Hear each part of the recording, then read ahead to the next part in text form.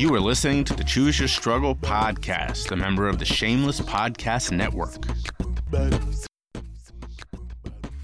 This week on the Choose Your Struggle podcast, it's author and counselor Zach Rhodes. But first, Kid Mental, let's go. Things ain't always gonna go our way, but you can always win when you choose your struggle. And some battles are for yesterday, but today is for a new beginning. Choose your struggle, and don't worry about what they say, but you can always win when you choose your struggle. And you can bounce back just as day. Come on and listen and choose your struggle. Whoa, choose your struggles. Choose your struggle. Whoa, choose your struggle. Hello and welcome to the Choose Your Struggle podcast. Great to be back with you all. I hope you enjoyed the last week's worth of shows. Monday's replay of Heather Wild-Smith was as I've told you all it was going to be. So I hope you got a kick out of that. Last Friday with Haley was one of those that I got some really amazing feedback from. Thank you to everybody who reached out afterwards to say that, she really impressed you. And a couple people said that, they understood dealing with anorexia in a different way. And those are the responses I look for every week. So thank you to those people. And thank you to Haley for being so incredible. Before we get into this week's show, a couple of things here. Number one, it's the last week of the birthday fundraiser. As you're hearing this on Friday, Saturday, whenever, the fundraiser ends on Sunday with a live stream or live Twitch. I don't know what you kids are saying these days with the Twitch. But thank you to Spark Tabor of the Cookies for Breakfast podcast for hosting an event on Twitch on Sunday the 18th. To help us get over the goal. There's been some cool updates on that I'm going to hold back now, and I'll talk about that after this is all done. So, definitely a huge thank you to everyone who has donated. Thank you to everyone for the birthday wishes. This is, it's nice. Like I appreciate it. I'm not the kind of person who counted how many. I don't know. I don't know. I don't even know. But. What I really appreciated, actually, were there a couple people who did things that I do, So, a couple of people sent me Venmo with money to go get a drink on them to say, because that's what I do every Friday. And that was very nice. I appreciate that. A couple people did sort of the affirmation posts. Those are the things I really love. The people who are like, I see your work and I'm going to do it for you on your birthday. That was very sweet. I very much appreciated that. I'm recording this on Tuesday in Philadelphia, as always. I got some traveling coming up this week. As you're hearing this, I'm probably doing this right at this moment. This Saturday, it's virtually. I'm speaking at PodThon, which is the conference I've been telling you all about. It's by and for people of color. I am one of only 2 white men speaking at the entire 2-day conference. I'm very touched and very excited to be doing that. My session is it's called Beyond Monetization, Podcasting for Good. So we'll be talking about the amazing things you can do with podcasts that are not money focused. So really, really excited about that. Actually, I went out for a walk to do some brainstorming for some stuff that my team and I are working on. And I get back and there's a cop car about halfway down our block. My wife and I, our rented house is just past about halfway down this block. And the cop is a couple houses up. And he's walking and kind of peering into houses. And so at first I was like, not going to do anything about that. Gonna go away from this awkward and terrifying situation of a cop looking in houses. Went inside and then I went, you know what? No, this is a very diverse neighborhood. It's a very non-segregated neighborhood. As the white guy who, the chances of there being some kind of episode are less. I'm gonna be the one that steps up and goes, what the fuck? So I went back outside and he was still doing this. He was still walking down houses, looking in them. And I said, hey, what are you doing? And he looked up at me and was sort of taken aback at first, and then went, oh, well, I'm looking to see if houses on this side of the street, if you have a back alley. Couple things about that. Number one, we do have a back alley. You can't get to it, though. It's blocked off on all ends. It's overgrown. There's just no way to get back there without hopping over like 10-foot tall fences. That's one thing. The other thing, though, is you can't see it with like through the houses. Our houses are completely next to each other. There's no room to look between them. So he was like looking into houses, looking to see like if the back door led out to an alley, maybe. It was all very weird. And so I said, no, we do, but you can't get into it. And he went, oh, okay. Yeah, that's what I thought. And then got back in his car and left. So that was a very weird interaction. And as I joked with our little neighborhood Facebook group, when somebody on my block gets raided, this was we knew it was coming moment. Oh, man. So that has nothing to do with who is the guest this week, but thank you for listening. Real quick, last thing before we go into this episode. This Wednesday is the next A Day in the Life, and it's the last one for a little while. With the guest is Stamp Love. She's amazing. You'll all love her. The reason it is the last one for a while is that I'm traveling, and then we have Rock Bottom Storytellers number 3 in the end of August, and so we obviously don't want to do any A Day in the Life too close to that.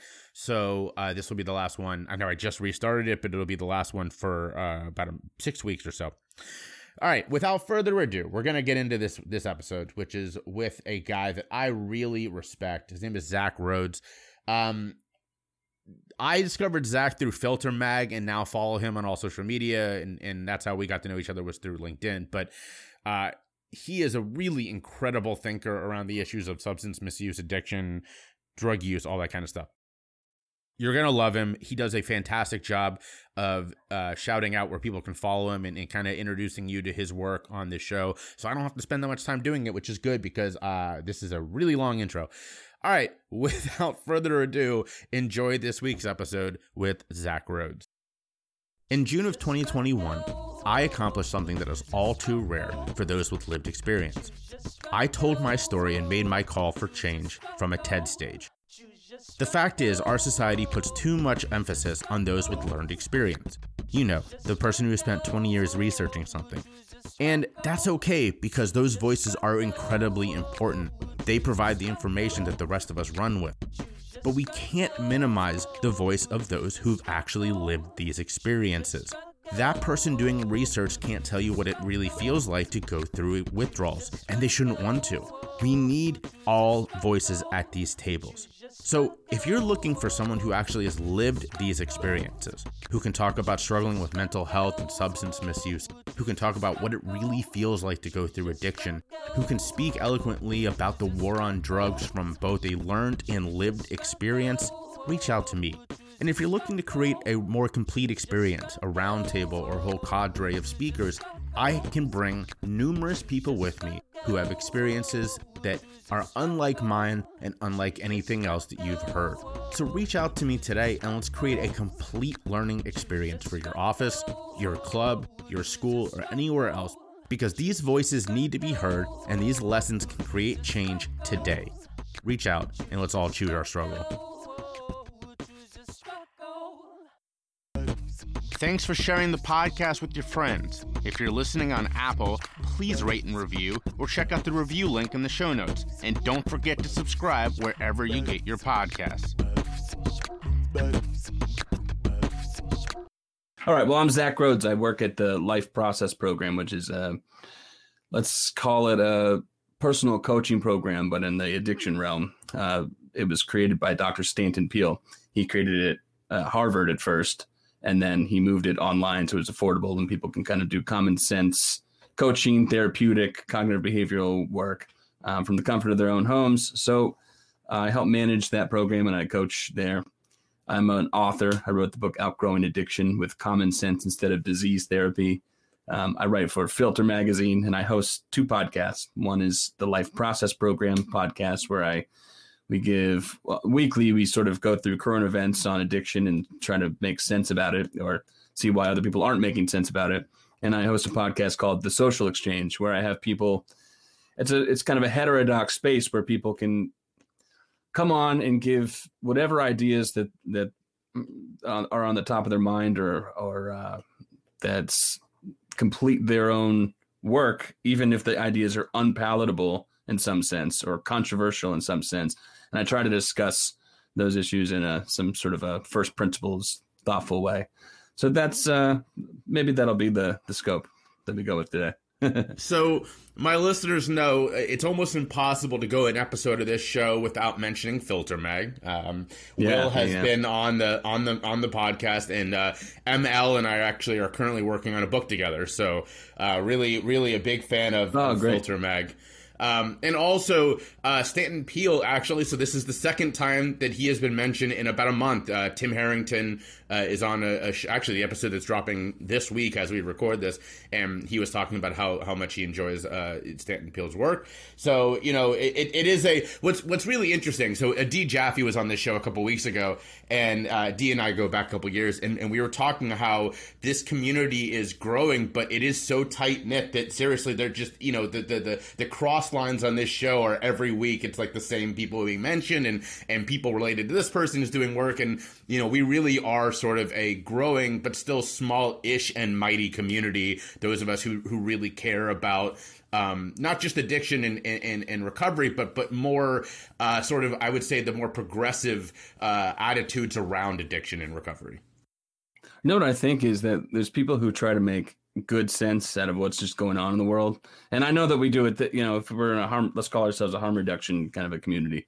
And then we do it through a frame and a certain filter. But at the same time, I feel like if a person has thick skin and doesn't mind making sense, even if that idea is going to hurt somebody's feelings or something, that's like really, that's marketable right now. So I think we run into each other a lot if we're trying to speak somewhat true things about the world and about addiction and about personal development.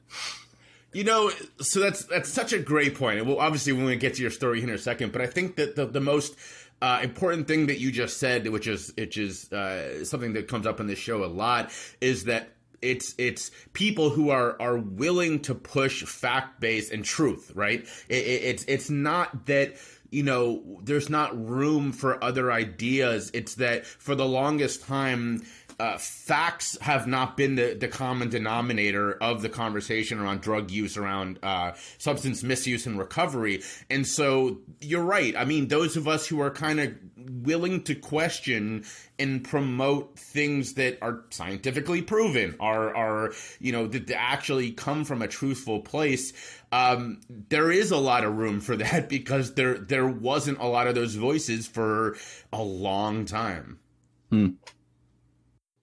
Yeah, I mean, and it's like we're wrapped up in the stories that we tell ourselves. So, to your point, and I guess we can leave this alone.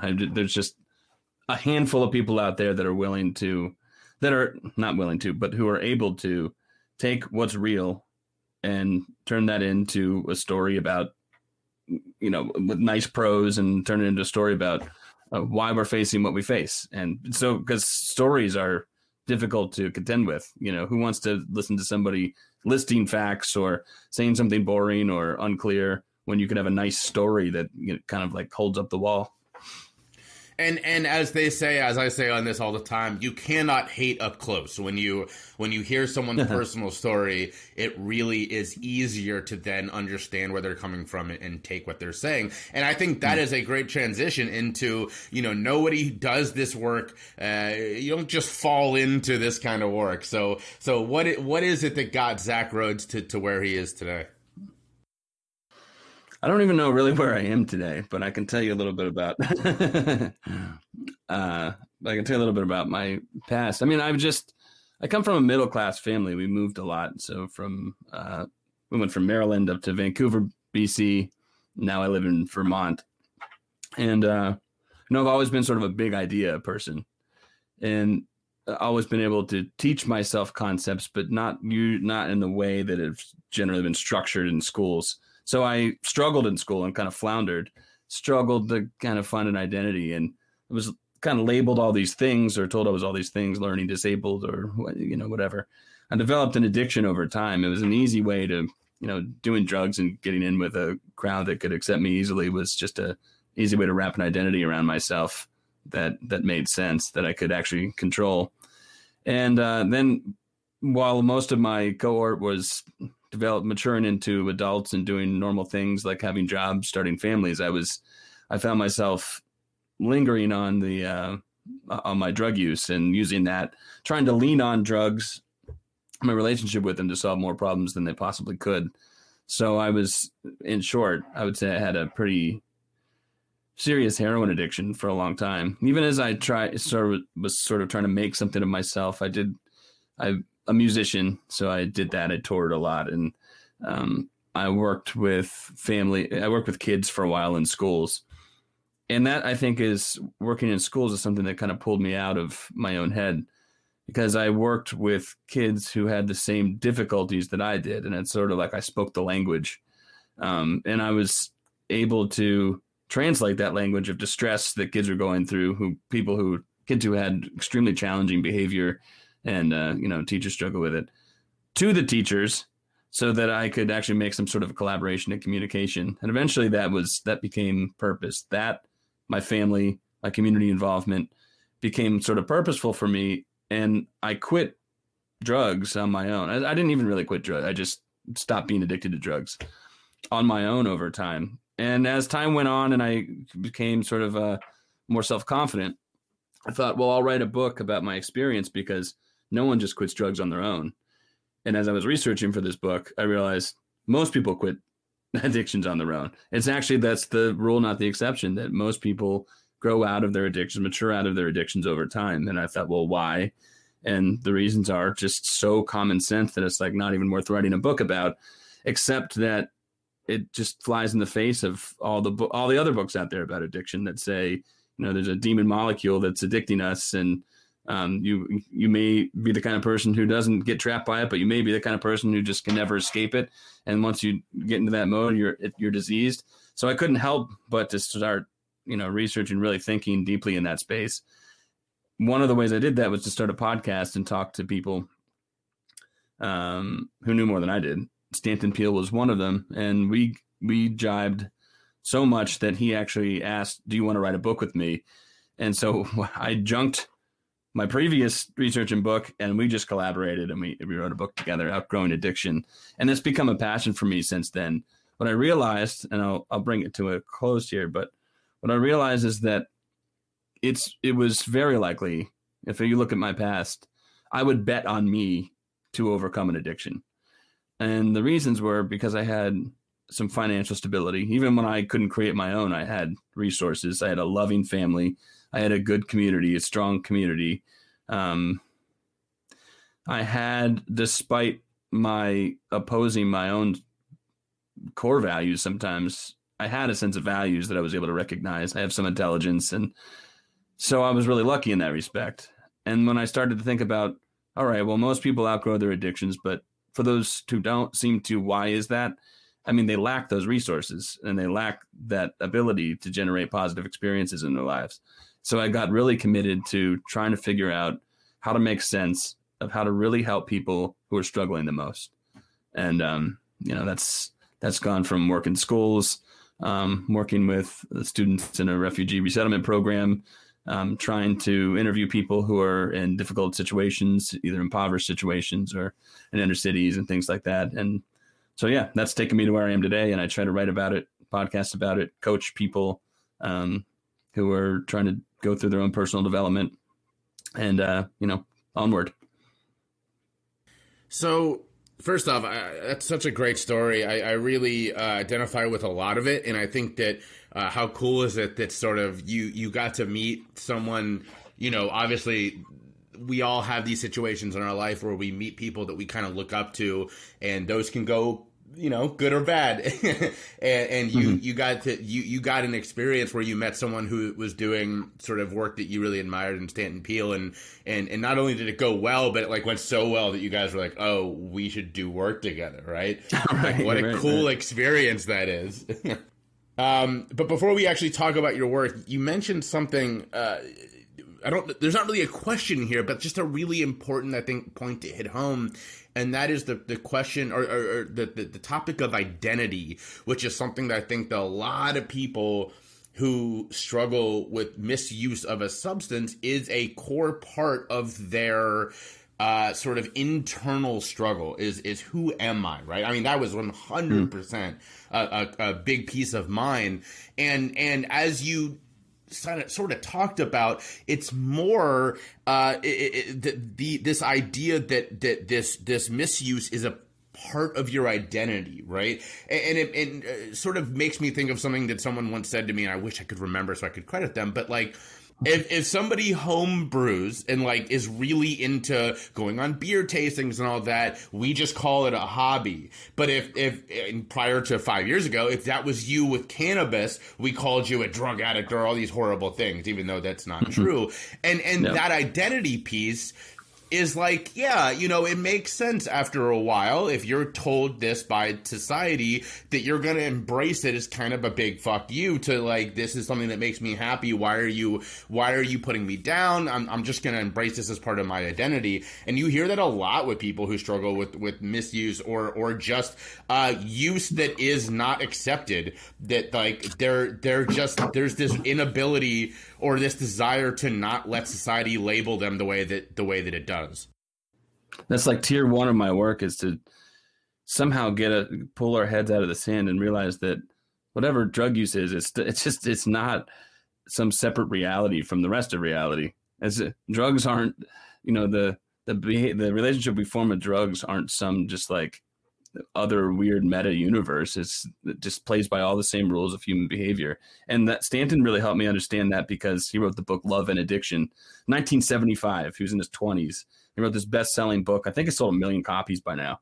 And it was talking about, he had a friend in college who was basically pro-social and a good dude and whatever. And they were in Ivy League school, so he was well connected. And then he got into this relationship with a woman and loved it so much and sort of stopped calling other friends and whatever.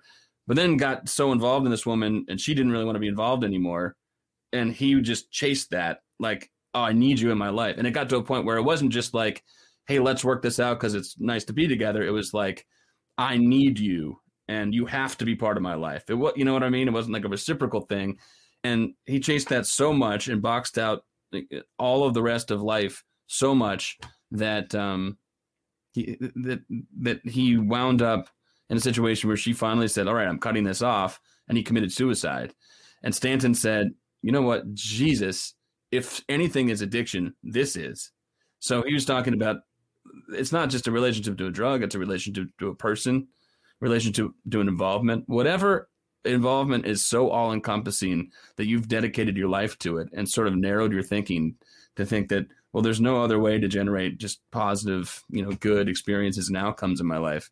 That's an addiction, and anyone can face that. You know, in fact, most people on some, if you think about it as a sliding scale, probably everybody has experienced that to some degree, and they fall in and out of it, and you don't really think much of it. It's just, you just call it kind of like growing pains.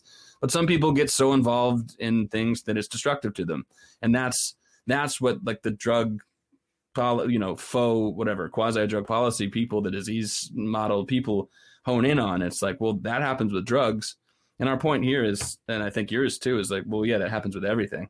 So people use drugs to make themselves feel better, and most people don't get into problems with them, as per Carl Hart in his new book. And, you know, for the people who do get into problems with them, it's not different than other kinds of life problems that you might call addictions. Yeah. But we treat it so differently. And that story Right. is so obviously so sad, but so important. And it is a point, you're right, that I kind of harp on a lot, that I tell the story of a good friend whose dad hasn't had a job in, I think you said like couple of decades, because he has a workout addiction where he works out 3 times a day, and because of that he cannot hold a job, and he's on public assistance and all this. Now we obviously can recognize that and go, oh, that is a problematic addiction, right? I mean, by the DSM's definition, it's causing you, disrupting your life. That being said, people people don't consider that the same way as drugs. They're like, oh, he just really cares about his body. No, no, that's a problem. But we don't as a society confront that the same way we do. We don't demean him. We don't put him down in the way that we do for drug users. So I love that point. And you're right. The sliding scale analogy is a really important one. And I do think, and tell me if you agree or disagree, but I do think that these sorts of points, these sorts of acknowledgments are getting more attention now than they were, even when Peele wrote his book. I mean, wow, that's going on, 40 years? Yeah, so it's a little crazy that the 70s are that long ago. But, I do think we're finally having these conversations, which is a little sad that it took this long, because people like Stanton Peele have been saying this for now going on 50 years. He and I had this conversation the other day where I was saying that, he has thoughts now that people push, even in the harm reduction space, will push against. And, you can agree with them or disagree with them. And one prominent harm reduction person, Ethan Nadelman, who is Stanton's really good friend, I think they're having lunch or something. And he was saying, you can't say this shit because, everybody thinks you're nuts for saying it. And I was saying to Stanton, if you take a snapshot of anywhere in your career path, someone always thinks you're nuts, and then it's like you push forward a decade and then people sort of adopt the ideas. The problem, I think, is, so I'm optimistic, just like you said. I think people are starting to adopt some common sense ideas about what drugs are, what they aren't, what addiction is, what it isn't. Or even, there's a whole group of people who might say, like, well, don't even use the word addiction and just call it normal life. And so good. But I see that the problem is that as those concepts become adopted, they're sort of funneled into the standard boxes. So, you can't take on a common sense thinking that's too radical that upsets the apple cart. So, things like even in the harm reduction space, I think people have certain ideas about how harm reduction works, but still invoke the disease model or, limit the idea of human agency. And so I feel like there's still work to do. People who come into our program, the Life Process program, will often come in with preordained notions or, notions about themselves that were placed on them, visited upon them that upon further just slight inspection turn out not to be true. And then they get to tell their own stories. So anyway, all I'm saying is I'm optimistic and I'm still trying to work to make sense of things on my own and to the extent that I can to try to distribute that information. Well, and honestly, props to that, because I my listeners know that the only rule in this show is you cannot say my way is the only way, right? The word only is where we get into problems. But people who come on and say, this is how I strongly believe, but to be completely honest, I'm still trying to wrap my head around, like, those are the guests I love because that's who I am too. Like, I don't think that I have all the answers. In fact, I think I have very few answers, but I believe that there are a lot of incredible people doing amazing work. And I love that you brought up Carl Hart, because obviously he's a guy who's actually like transcending this space and is becoming sort of a person. I mean, he was on The Daily Show not long ago, right? And that's the kind of thing where I go, wow, like that could not have, talk about a person who people think is crazy, right? And 10 years ago, that dude doesn't even get, this sort of notice. And now he's sitting down on The Daily Show getting to talk about these ideas. So that is where I see progress. Although I'm with you, the idea that, that we're anywhere close to a hanging up the mission accomplished banner, to use a tired analogy. No, we've got a long way to go. Right. Before we actually talk about your work, though, I do want to pause real quick and let you shout out where people can find you online, where they can follow you and all that kind of stuff. You could find pretty much everything at the Life Process Program website, which is lifeprocessprogram.com. I also host a podcast called The Social Exchange, and you can find that on Apple Podcasts or, wherever you get podcasts. Hey, y'all, it's me, your host. I'm sorry to interrupt what I'm sure is a fantastic episode of the podcast, but I have to give a quick shout out to my partner, Roadrunner CBD.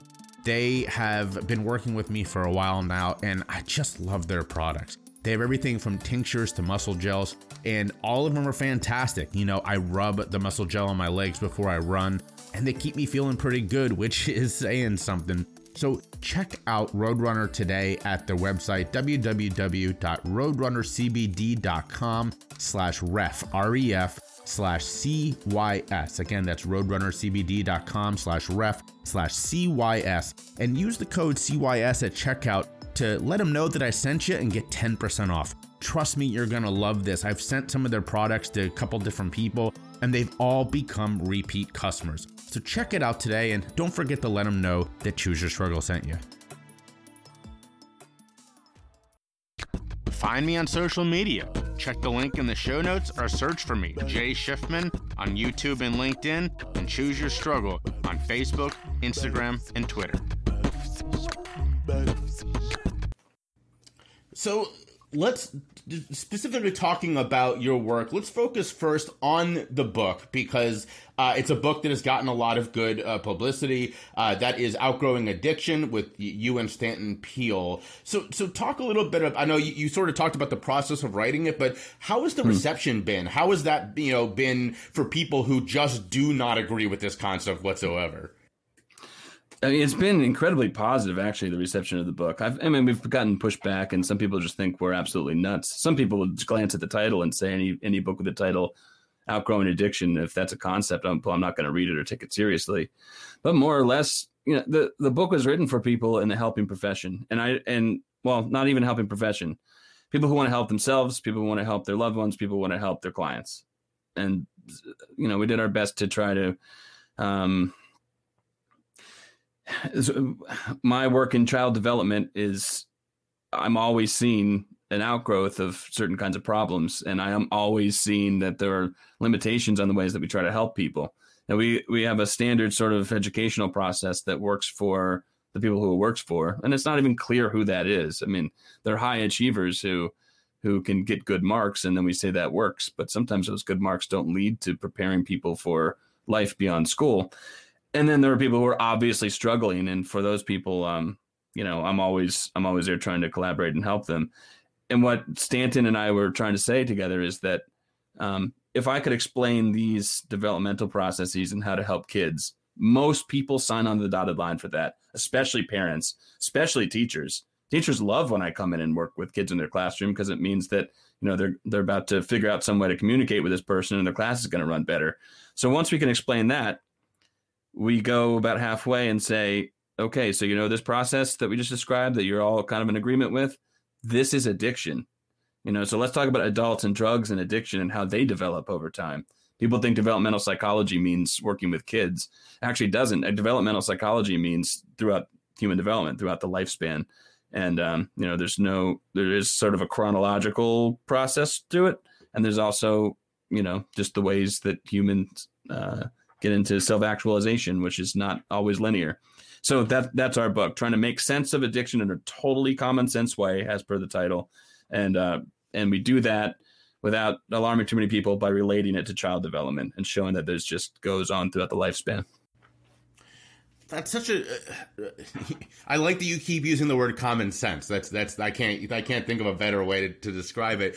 With your work, how important is it, do you think? How much more relatable does it make you that you have lived experience as well as your educational experience? I don't know, because I sort of debunk the lived experience thing in my own writing. So I think it matters. It certainly matters, because It definitely does. I mean, people who have experienced some sort of addiction, or even people who don't, who say, well, what do you know about addiction? At least I could say, they can't call me an idiot on the basis if I don't know what it's like, But in some ways, I feel like it doesn't matter. My wife is a clinical supervisor for a huge umbrella mental health agency here. And I remember she was getting into the field of addiction, and she is the most incredible helping person I know, more than me, absolutely, for sure. And she was worried, well, I've never had a drug addiction, so maybe I won't be able to relate to these people.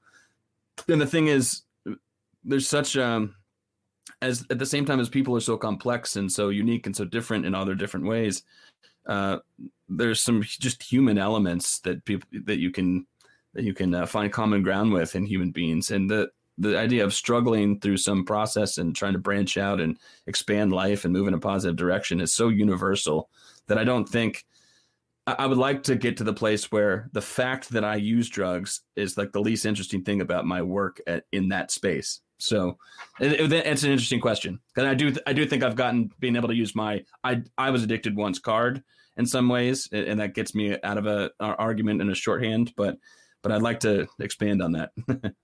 But yes, but even more than that is that you've walked some of these paths, right? And that, if I can say this, one of my favorite, if not my favorite thing that you've written on Medium is titled The Day I Left AA, which is such a powerful story, because it's not, and by the way, there are a lot of people who hear some of this work and, oh, you're bashing AA, and that's never the reality. It's more complex than that. And your story makes it very clear is that you were in the rooms, you were doing the work, but then you had some very honest questions. And for the listeners, definitely check out his Medium and read The Day I Left AA. It's a very powerful story.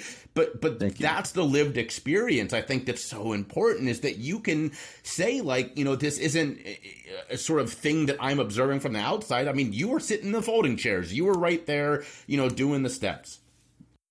Okay. So I think you're right about first of all, thank you for giving me props on that. It is true that if you have a personal story to tell, you're at least an N of one. You can at least say, well, it's possible that a person could go through this kind of experience and come away with the ideas I have, because I'm one of the people. So now that we know that it is possible, let's think about how, the different ways people can think about situations. And you're right. I'm not here to bash AA. In some ways, I talked to Johan Hari, who still I think about this to this day. When I asked him, well, you're not an AA guy, right? He's like, no, definitely not. And I said, well, why don't you write more about AA and why you're not an AA guy? And he said, I just wrote a book called Lost Connections, and in an era where the connection is absolutely needed more than ever before, how can you knock a place that people go and find each other and are able to form some group cohesion? So, when someone says, I went to AA and it worked for me and it worked for these reasons, that's true for them. I mean, what can you say? Well, you can't say, no, it didn't. Or, but if someone came to me and said, I have a problem, should I go to AA? I might ask them what exactly they want to get out of it, and if there are other ways of, getting those benefits. That's such an important point. First off, obviously, again, another book that almost doesn't make it a week without being mentioned here is Chasing the Scream by Johan Hari. Chasing the Scream, yeah. Great book. So important. And I actually saw him speak not long ago, and you're right. He's sort of, to use a baseball term, he pulls off a little bit from the curveball. He doesn't really lean into that heavily. And what was so interesting was that this was actually through that I saw him speak. A old friend works at a treatment center that is AA based, and he was speaking to them. And that situation was so interesting to me, because if you read Chasing the Scream, it's almost impossible to not come away with that going, oh, so AA, the success rates aren't that, you know what I mean? So it was such a weird pairing, but he really does not go hard into that. But it does give you, and same with Johan, that added credibility that you are this isn't just something I've studied, but I've studied it and I've been there, which I love the way you put it sort of for the scientific community, the N1, right? That's so important. And that's sort of where I come from when I talk about personal experience. It's not, as a lot of people use their personal experience to say, oh, well, I know this works because it worked for me, right? I mean, forget that. That's not important. But to be I know this can work because I did that. Exactly. That is the lived experience piece that is so important. And that's what I use when people come to, I literally have had people say to me, oh, but you're not going to stay in recovery because you're not in AA. And it's I'm 11 years in. I feel pretty good about this. Is it possible that it won't work? Yeah, of course it is. It's possible for anybody. But at the same time, I'm feeling pretty good about this right now. And it's that N1 piece that I think is really important. Yeah, exactly. So, there's one other thing I'll mention. I'll let you lead me away from this soon, but I find myself in a constant dialectic in my mind between, there is a kind of truth that no one's talking about because we're sort of all absorbed by the stories that we tell ourselves, and I want to get ahead of that. I'm a progressive, politically, I think more or less, but I feel like I want to be progressive in my ideas, and by that I mean that even when my ideas don't settle well with people. If I know them to be true, or if I have sufficient evidence that I think people should be listening to it, or at least I should be starting this conversation, even if it goes against a current, I want to say it. And at the same time, I don't want to get like bitter and resentful that other people aren't listening to me. And so one person I think who does that well is Johan Hari. He just like, he takes what he knows to be true. He turns them into like beautiful stories that people can relate to. He tries not to be too aggressive and push ideas on people. He tries to let them come to them on their own. And then I work with Stanton, who is sort of the opposite of that, who is like, he can be pretty good. Like he has an exercise where he goes to a conference and says, well, what's the toughest addiction to quit? And everyone says smoking. And, there's like 1,000 people there. And he'll say, all right, well, how many of you have quit smoking? And more than half of the people raise their hands that they've quit smoking. So he's like, well, you just told me that more than half of you have quit the toughest addiction to quit. So he's good at doing that kind of exercise where he gets people to think on their own. Oh, that's kind of different than how I think about things. Or says, he'll say like, how many of you have ever used a painkiller before? And everyone raises their hand. And he'll say, how many of you are addicted? If any, there's like one or two. So he says, we're talking about an opioid crisis, but all of you say that you've used a painkiller, and one or two of you say that you've become addicted to one. And so, he's good at getting people to think that way. At the same time, he is just tortured by the fact that he has called out this social psychological space for decades, and people give him so much shit and push back against him so hard, call him a pariah and treat him like one, that he's starting to get pissed off. And so I'm kind of floating back and forth between that space and trying to find my place and all of that. That's got to be hard for a guy like Stanton Peele, who's been on the forefront of this for, literally decades and longer than I've been alive. And that is sort of a piece of being a progressive about anything, is that at some point you kind of come to the terms with the fact that it's quite possible that we will never hit a good point while I'm alive, right? I mean, that's part of pushing this that's part of being progressive, is that there really is no success. It's there's always more to push for. And coming to terms with that, I guess ask me again in 30 years what that's like, right? Because that must be difficult. And you're right, there aren't a lot of older people still able to keep fighting that way because they burn out. And I think it is even more remarkable when those people who have been doing this their entire life are still fighting. So yeah, I guess my point would be to good luck on that for you, for being in that space too. And I tip my hat to Stanton, who's been that guy for so long.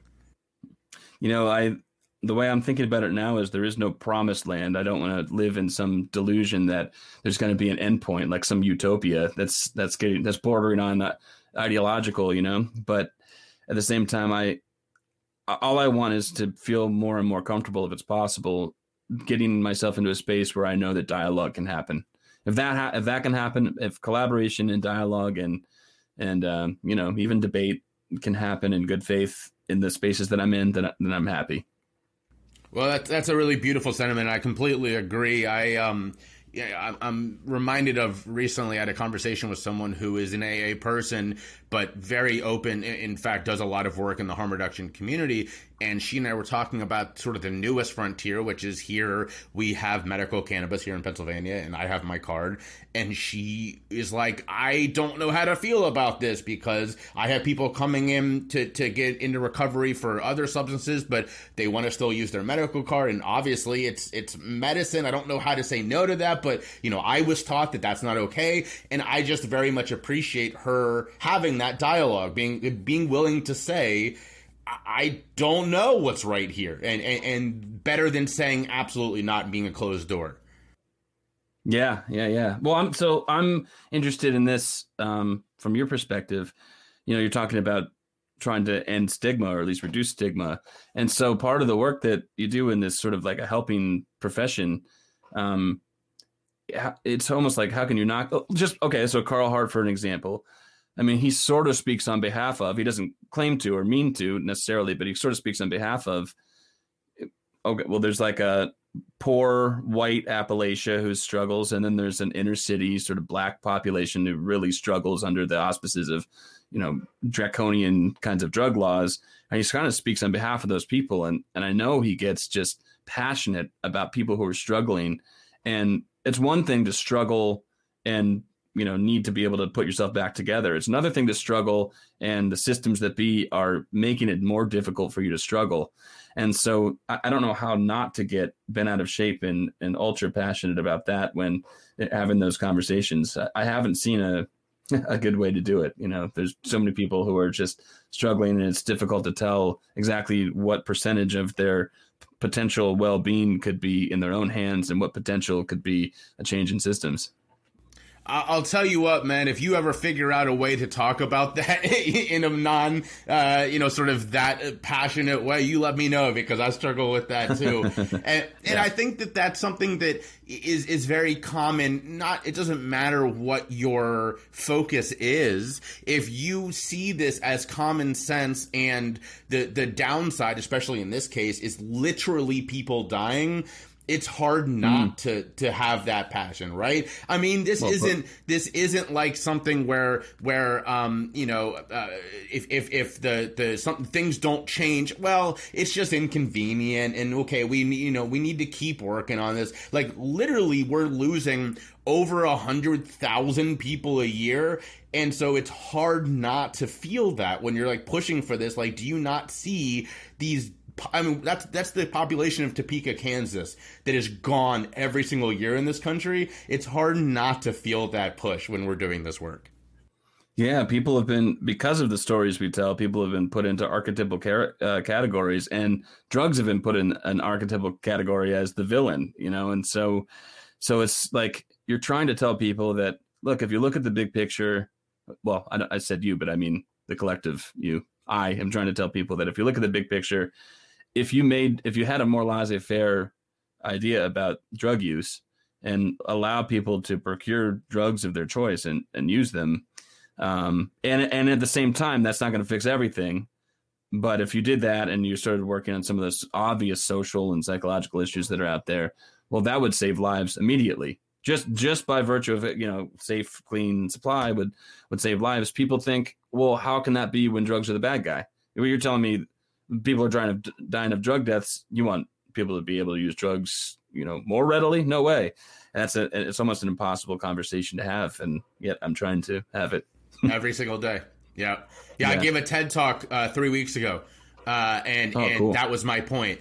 Was I actually made the connection. So I led people through sort of the history of drug policy in the country, and then connected it to prohibition, because it was like, we've seen this before, right? For over a decade in this country, people were dying, people were getting busted, spending time in jail for alcohol. And now, of course, we're like, oh, that was dumb. We're doing it every single day with drugs, and we're labeling drugs the bad guy. So, that was the analogy I was making. But you're right. It to those of us who do this, you kind of hit a point where it becomes common sense, and it's hard to be like, why don't you understand this? Why don't you see how common sense this is? But this is something you and I could talk about for a while, but I do want to give one more shot for people to know if they're interested in working with you. If they're like, wow, okay, this is super cool. How can somebody work with you, or what are you looking for in clients? Oh, I'm not looking for anything in particular in clients, but if people want to work on just personal development through a cognitive behavioral kind of lens and be able to work online. So I do coaching at the Life Process program. And that means we call it an addiction help program or an addiction recovery program. To be honest, that's more for Google Analytics than it is for anything else. But any involvement that people are into that they feel is putting a blemish on their lives somehow or being destructive in their lives, I try to help people work through that by talking about different dimensions of their lives and how they might be able to access resources and set goals for themselves. One more time before we get to the final questions, though, now that people know sort of how they can work with the incredible Zach Rhodes, how can people find you? What is the way to do that? Straight up, lifeprocessprogram.com. I'm on Twitter. My Twitter handle is Rhodes Soda, RHOADS ODA. Sometimes people don't. My favorite thing is when like academics will retweet something. So it'll say like great article by @RoadSoda. Anyway, or you know, I'm on like Facebook and LinkedIn and everything. But lifeprocessprogram.com I'm trying to use as a hub to be able to contact me and find me, and people who want to email if they have queries about the program at zach@lifeprocessprogram.com. And thanks for letting me plug that. Of course, and I'll put your website in the show notes, as well as, you know, everybody. I have shared some of his stuff both on Twitter and LinkedIn, so you can find that there. So we always finish with the same two questions. The first of which is, what self-care habits work for you? For me personally, and so do you mean self-care in general? You mean? Yes, sir. No specifics. What do you go to when you need some self-care? Well, and broadly speaking, I like to follow. I'm not a Freudian guy, actually. I don't like Freud. Almost hate him with a passion. But he did have a pretty good idea about what the meaning of life is, and he said to work and to love. So taking care of myself, generally speaking, I try to make sure that I'm keeping my eye on, keeping my focus on things that are really purposeful for me and really meaningful work, and to make sure that I'm keeping with family obligations and loving my family and keeping friends close. In a pinch, I'm a musician, so I love just playing music, writing music. And more recently, I put my money where my mouth is, and I signed. This is going to be something I've kind of publicized soon, but I'm not done with it. I entered my own life process program with a coach in the program because over the pandemic I became a fat ass, and so I started, you know, I was like, all right, well, how do I want to, I really, obviously I'm like staying up too late, I'm eating too much, I'm not exercising enough. This would be cool to just like talk to someone about, and I could just do my own program. And so I'm super into going to the gym. First thing, I get up at 4:15 every morning and go to the gym now. So that's a huge it sounds like masochistic to some people, but I'm actually kind of a lark anyway. So going to the gym first thing is how I take care of myself. That's incredible. That's very early in the morning. Also, I want to underscore that when he said that he subscribes to the Freud thinking, it was to live and to work, not doing enough cocaine to put down a horse.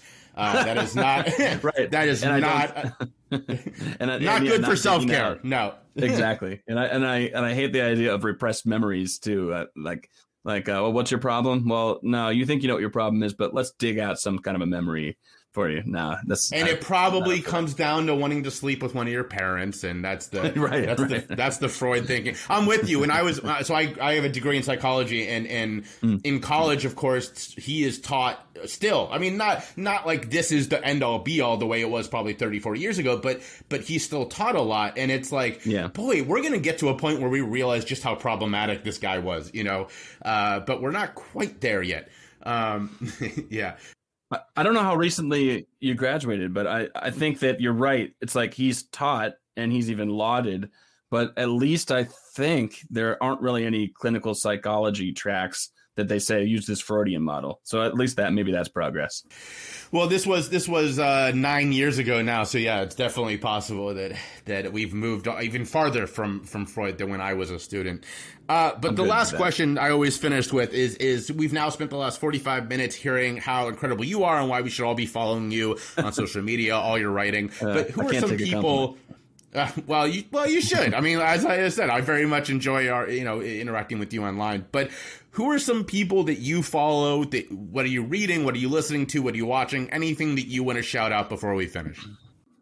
With respect to drugs and drug policy, ever since speaking with Carl Hart, I follow him a lot. I love his work. I love his raw honesty. So Carl Hart. I mentioned Johan, Mark Lewis. I met a new friend from South Africa named Sean Shelley, who maybe a lot of people know, but I've only recently met him. Sean Shelley is a drug policy guy who lives in South Africa who is completely underrated. I mean, he should be, I guess he hasn't written any bestsellers or anything, but people should know who he is. So those are people I'm probably missing a ton right now, but I follow those people in the drug space. A psychologist friend near me is named Rick Barnett. And he and I disagree. He's like an AA guy, and I'm not, but we share so many ideas, and he's, like I said, he's able to have a dialogue with me so clearly and so respectfully that I can't help but follow him. So I host a sorry, the answers are too long, but I host a podcast called The Social Exchange. And my idea there is to sort of generalize that principle of being able to have conversations about anything as long as they're had in good faith. And one of the people who's going to be coming on my podcast pretty soon is John McWhorter. And he's a linguist professor at Columbia. And he talks a lot about race. And I don't think I agree with him on everything. But I would never want to debate him. So I'll give it a try when he comes on the show. So I've been actually following. He makes a lot of good sense about language. And so I follow him about just how to have a reasonable dialectic and conversation and all that stuff. Well, I'm very jealous. You got to interview two of the guys that are on my dream list, which is Carl Hart and Johan Hari.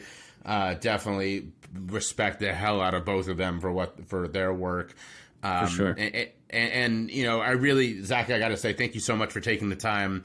This was a really incredible conversation, and I'm sure the listeners are going to love it. Thank you, man. Thank you so much.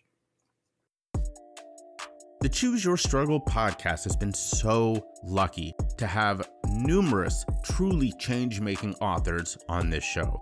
From Adi Jaffe to Emily Dufton, we have been blessed by hearing them speak, and now it's time to grab their works. Now, you could go to Amazon if you wanted to shop online, but let's be honest, that's not the right choice. So I'm going to invite you to head over to my partner, Bookshop. If you go to bookshop.org/shop/CYS, again, that's bookshop.org/shop/CYS, you're going to find all of your favorite books, and you're going to support the podcast in the process. But that's not even the best part. Bookshop has an incredible program that allows you to select your favorite mom and pop or neighborhood bookstore, and they will give them some of the proceeds from your order. Now, living here in Philly, that's been a really hard choice because we have fantastic bookstores all over, but I selected Harriet, which is a truly wonderful Black-owned bookstore in Northern Philly. I love it. My wife loves it. We go there as much as we can. Honestly, why would you go anywhere else? So again, go check out Bookshop at bookshop.org/shop/CYS. You're going to find the book you're looking for. You're going to support your neighborhood bookstore, and you're going to support the podcast in the process. So check it out today and go ahead and buy that book you've been waiting for.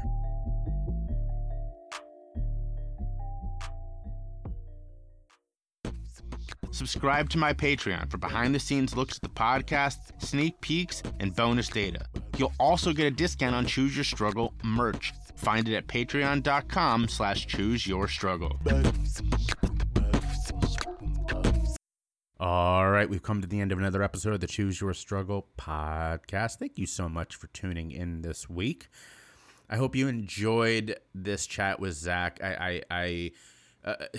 So he tells the story on here about how he reached out to one of his heroes and that it actually went well. And you know, we hear so often the stories about how those interactions can go incredibly poor.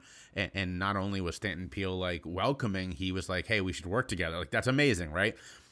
I feel that way so often on this show. I so rarely have interactions with people that I reach out to that is just a flat out bad interaction. You know, the worst that ever happens is someone says, you know, thank you so much, I'm just too busy right now. And that's great. I'm very okay with that, because if I'm reaching out to them, it means I admire them, and them being busy with things that is going like in their work is wonderful. That is a huge positive.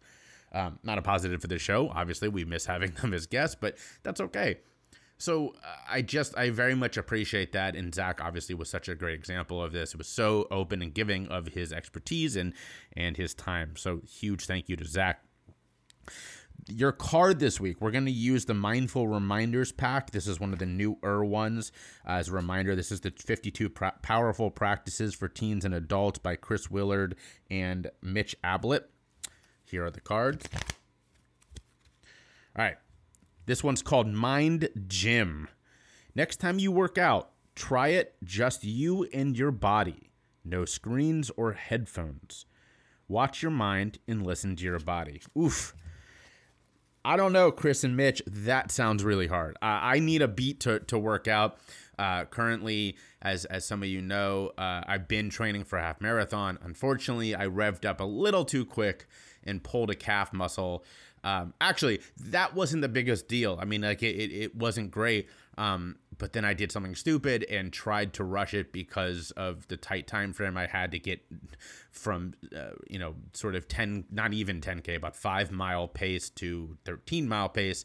Didn't leave myself nearly enough time. That's my own fault. And aggravated it immediately after coming back. And now I'm on the shelf and I'm not going to make it for the half marathon that I signed up for, which is a shame. So that is unfortunate. Nothing, obviously, it does not dispute my love for the Roadrunner Muscle Gel. That is still incredible. I wouldn't even be here if it wasn't for them.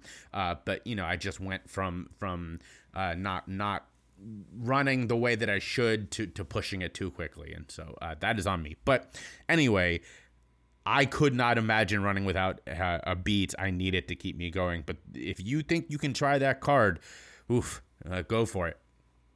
So in honor of not really that, but sort of, I was witnessing, I was interacting with two different people this week who had really incredible posts about switching up your activities, or you're trying to get out of a rut, and that really inspired me. So what your good egg for this week is going to be is to break out of your routine just enough to foster creativity, inspire change in mindset, not to blow everything up like we sometimes do, where we think, okay, I'm not inspired, I need to go from all or nothing, right? That's not what I'm talking about. What I'm talking about is, okay, normally you do this in the afternoon, well, try it in the morning. Or normally you go for a walk after work, okay, do it during the day. Just switch something up and see if it fosters creativity. I know for me, when I get stuck in a rut, that usually helps. If I do things in a different order, or I try something new that isn't like so far out of left field, it can kind of shake things up a little bit, and that's what I need. So that's your good egg. Try to bend but not break your routine, and above all else, as always, be vulnerable. Show your empathy, spread your love, and choose your struggle.